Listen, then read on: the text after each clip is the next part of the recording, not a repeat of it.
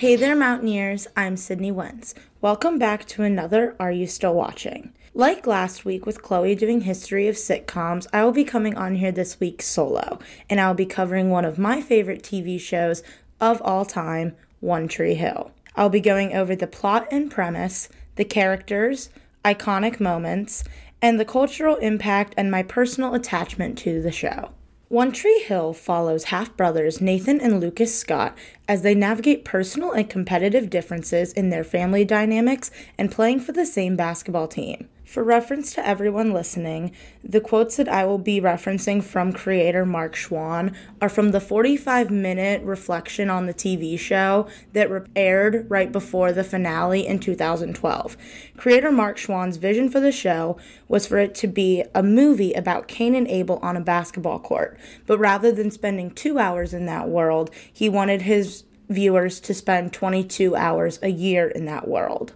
I am now going to move on to our characters. So I'm going to start by prefacing this as that I view this TV show as two separate shows. The first 4 seasons, in my eyes, are a separate show about the boys and the girls tackling high school and those family dynamics and those problems. And the second wave of the show is those same characters, followed by some new stars navigating life as adults, as parents, and as business owners. I also would like to get into some of the supporting characters that make the show what it is, as well as the parents that have shaped these characters into the people and the young people that they are throughout the course of the show. Our first wave characters, in my opinion, would be Nathan, Lucas, Haley, Peyton, and Brooke. Haley is Lucas's best friend and Nathan's girlfriend turned wife. Peyton is one of Lucas's 2 love interests in the first 4 seasons of the show. The other is Brooke Davis. Brooke is captain of the cheerleading team and the object of Lucas's affection in the first 4 seasons of the show. The second wave characters that I will be talking about later in the episode are Julian Baker, who will eventually become Brooke's husband, Clay, Nathan's manager when he makes it to the NBA, Quinn, one of Haley's older sisters, Alex Dupre, played by country singer Jana Kramer, Mia Catalano, played by Kate Vogel, Chase, and Jamie Scott, Haley and Nathan's son. The other supporting characters that exist all the way throughout the show are Skills Taylor. Jake Jagelski is in the first 4 seasons of the show, I believe. Mouth McFadden makes it all the way through seasons 1 through 9. And Millicent Huxtable joins during the time jump in season 5, and she is Brooke's assistant at Clothes Over Bros. The parents that I would like to discuss in the show are Dan and Deb Scott, Karen Rowe, Keith Scott, and Victoria Davis. Dan and Deb are Nathan's parents. Dan and Karen are Lucas's parents. Keith is Dan's brother who becomes a surrogate father to Lucas. And Victoria is Brooke's absentee business owner mother. As we have talked about in almost all of our episodes, the ensemble cast is truly what makes a TV show. And this show, although it does have some very outlandish, bordering on soapy storylines, I think that these characters are what gave this show its longevity. You have an amazing ensemble cast. You have amazing people that come through the show. You've had a lot of people get their names out through this show. I believe the only person that had a super big following before this show was Lee Norris, who plays Mouth, was on Boy Meets World when he was younger. He played Minkus. And Joy Lenz, who plays Haley, was in Felicity. I am now going to move on to some iconic moments. Like I said, I'm going to be splitting the show into 2 parts. I'm going to start with seasons 1 through 4, reflect on those seasons, discuss the idea behind the time jump according to creator Mark Schwann, then move on to our last 5 seasons. So in season 1, my 2 iconic moments I picked were the first episode game sequence because I think it was what made everyone remember and come back to the show. If you are a listener of the Drama Queens podcast, which I am a big fan of, they discuss how the show aired 3 months earlier than expected, and they did not have much advertising. So as their ratings started to go up, Mark Schwann credits it to that first episode. He wanted it to be like Cain and Abel on a basketball court, the brothers duking it out, not just for a spot on the basketball team, but to prove something to themselves and to their half of their very strangely put together family. The other iconic moment that I wanted to discuss is the first glimpses into Nathan and Haley's relationship, which leads up to the very abrupt season 1 finale in which Haley and Nathan get married. It was always a very strange concept to me because I'll go into it during my personal attachment. I found the show around the 8th grade. I thought it was a little crazy to think about in like, oh my gosh, in 2 or 3 years I could be meeting the love of my life. I could be getting married. It was a very outlandish idea, but it was something that's very heavily covered, I'm noticing, in a lot of teen dramas from even as early as the late 80s to the mid 2000s, of high schoolers falling in love very quickly and abruptly getting married. Season 2 is a very unique season to me, mostly because I've seen the show an enumerated amount of times, and I really don't remember much of Season 2. Season 2 is when Mark Schwann chose to open Trick, which is the bar in which they feature a lot more of their musicians and bands. One Tree Hill truly was a show based around music of the time. Mark Schwann wanted to use it as an outlet to share his favorite artists. They brought on Kate Vogel and made her a character. They brought in Jana Kramer and gave her a character, and she started her music career. They had Gavin DeGraw, The Wreckers. They had Haley became a musical artist, and my all-time favorite person in the show, my favorite character of the whole show, is Chris Keller, played by Tyler Hilton, and he does an amazing job of portraying everyone's favorite love-to-hate villain of One Tree Hill. The other iconic moment I wanted to mention from Season 2 was Keith's wedding to Jules, who was an escort hired by Dan to seduce Keith, make him fall in love with him, and then leave him so that he would be heartbroken because Dan believes that Keith tried to kill him. Jules is wonderfully played by Maria Menounos. Season 3 is a very interesting season to me because it was the season that I think really put One Tree Hill on the map, in my opinion, not having watched it at the time that it aired. Mark Schwann talks about how they wanted to do something different and unique on account of they knew that it was going to be one, if not the last season of high school for the show. One of the writers had brought up Columbine, and he had said that they had whispered it. And he said, I want to say something loudly. So they created this idea where Jimmy is one of Mouth and Lucas's friends, has been feeling very estranged, has stopped going to classes, and brings a gun to school, and ends up injuring himself and Peyton in the process, as well as I hate to say it's iconic, but it is a scene that really does shape the show, when Dan kills his brother Keith in the hallway and blames it on Jimmy. The whole trope of the rest of Season 3 leads to Lucas and Nathan coming to the realization that their father took their uncle's life.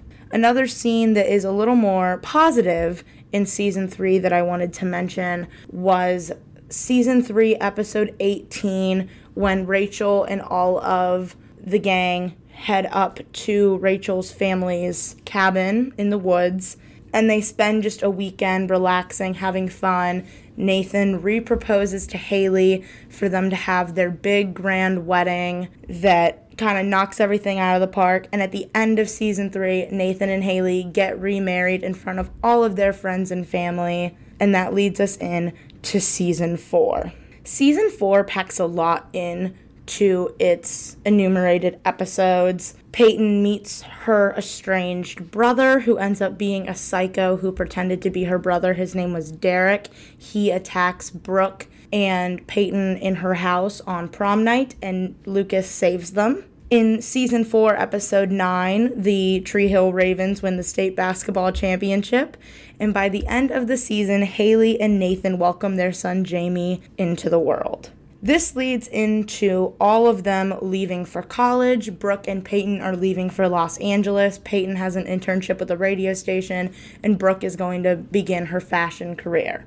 When Mark Schwann was discussing why they did not put their time in college into the TV show, Schwann said, "College is the place you go to learn those things. So let's pick up when the characters have learned those things. The actors are going to be playing their real ages, and they are going to be excited about that."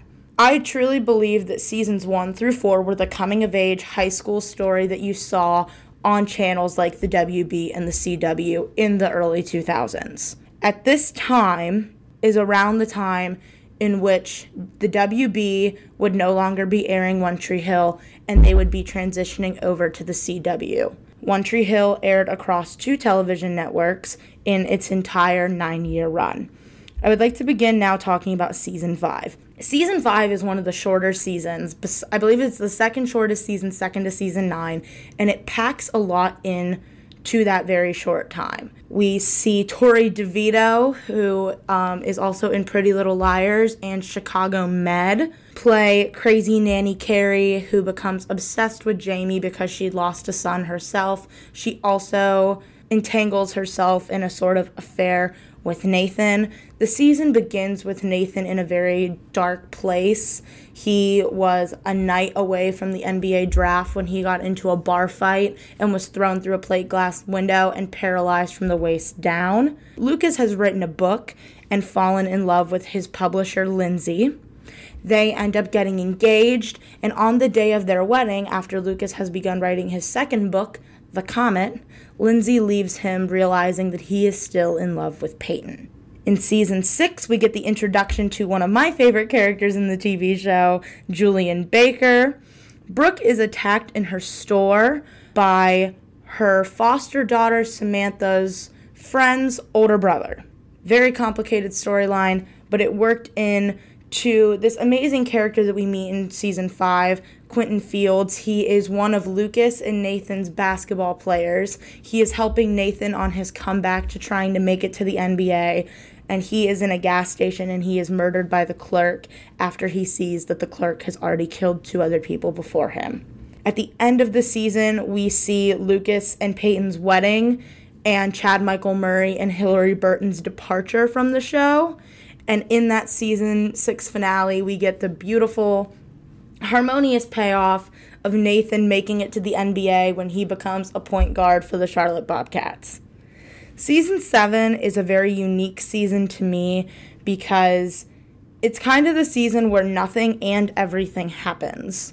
It's one of those seasons similar to Season 2 where they pack a lot into it, but you don't really remember anything besides things that you either see on the internet or on TikTok or that just randomly strike a chord in your brain. We are introduced to Haley's older sister Quinn and Nathan's manager Clay, and they start their eventual romance. Julian and Brooke get engaged in the season finale, and the trope that I see throughout this entire season is Quinn and Haley losing their mother to cancer, and Haley struggle with depression in the latter half of the season as her and Nathan are trying for their second child. It is revealed at the end of Season 7 that Haley is pregnant with their second child, and then that is where we lead into Season 8. Clay is a manager for different athletes, and he is also a widow. Clay meets this young tennis player who reminds him very much of his wife, and she finds his wife on Facebook, goes a little crazy, and ends up breaking into Clay's beach house, which he shares with Quinn, and shooting them both. They are found by Haley in the season premiere, and that is where we kick off this very crazy season. Throughout Season 8, Haley is pregnant with and gives birth to her second child, Lydia Bob. Brooke and Julian finally get married, and by the end of Season 8, Brooke is pregnant with her twin boys. In Season 9, this is where we kind of hit the crazy line of storyline.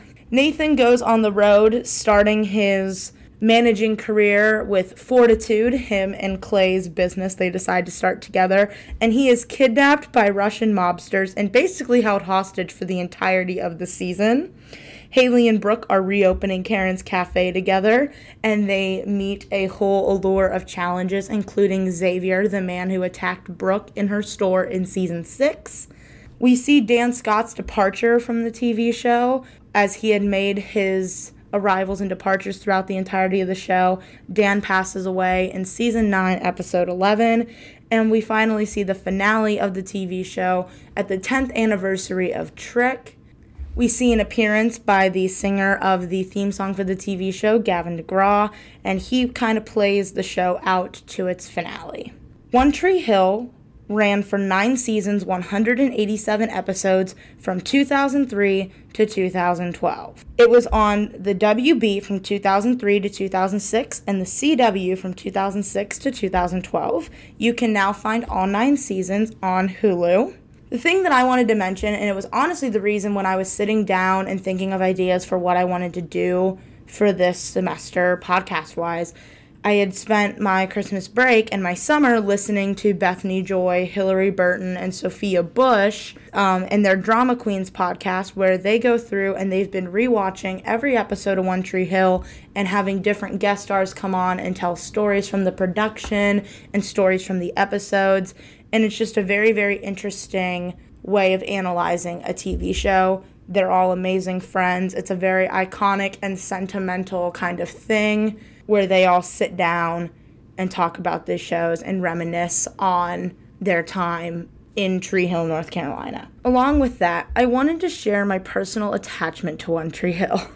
I have a very deep personal attachment to this show. It was the first show my mom and I ever watched together when I was in the 8th grade. After the first time watching the show, I continued to rewatch random episodes again and again. In the 9th grade, I began consistently watching the show to the point that, as I am recording this, I have seen One Tree Hill in its entirety 12 times. When I was a sophomore in high school, my grandfather passed away, and I was struggling with keeping up with my relationships with friends and family, and just kind of shut down. During that time, One Tree Hill was my safe haven. I was transformed to that small town and found comfort in the characters. Although she does not always have the greatest moments, Brooke Davis was the character that helped me find myself again. Despite her flaws, she held her head up high, didn't care what others thought, and in the end became a successful woman with a happy life. I wanted to believe, and still believe today, that without this show and that specific character, I may not be here or be the same young woman. I would personally like to thank Sophia Bush for the character that she so masterfully portrayed for 9 years. You were an older sister, a best friend, and a savior to not just me, but so many other young women, and for that, I thank you. That's all for now, Mountaineers. Thank you for tuning in for another episode of Are You Still Watching? Listen to Are You Still Watching at thedaonline.com/podcast or wherever you stream podcasts.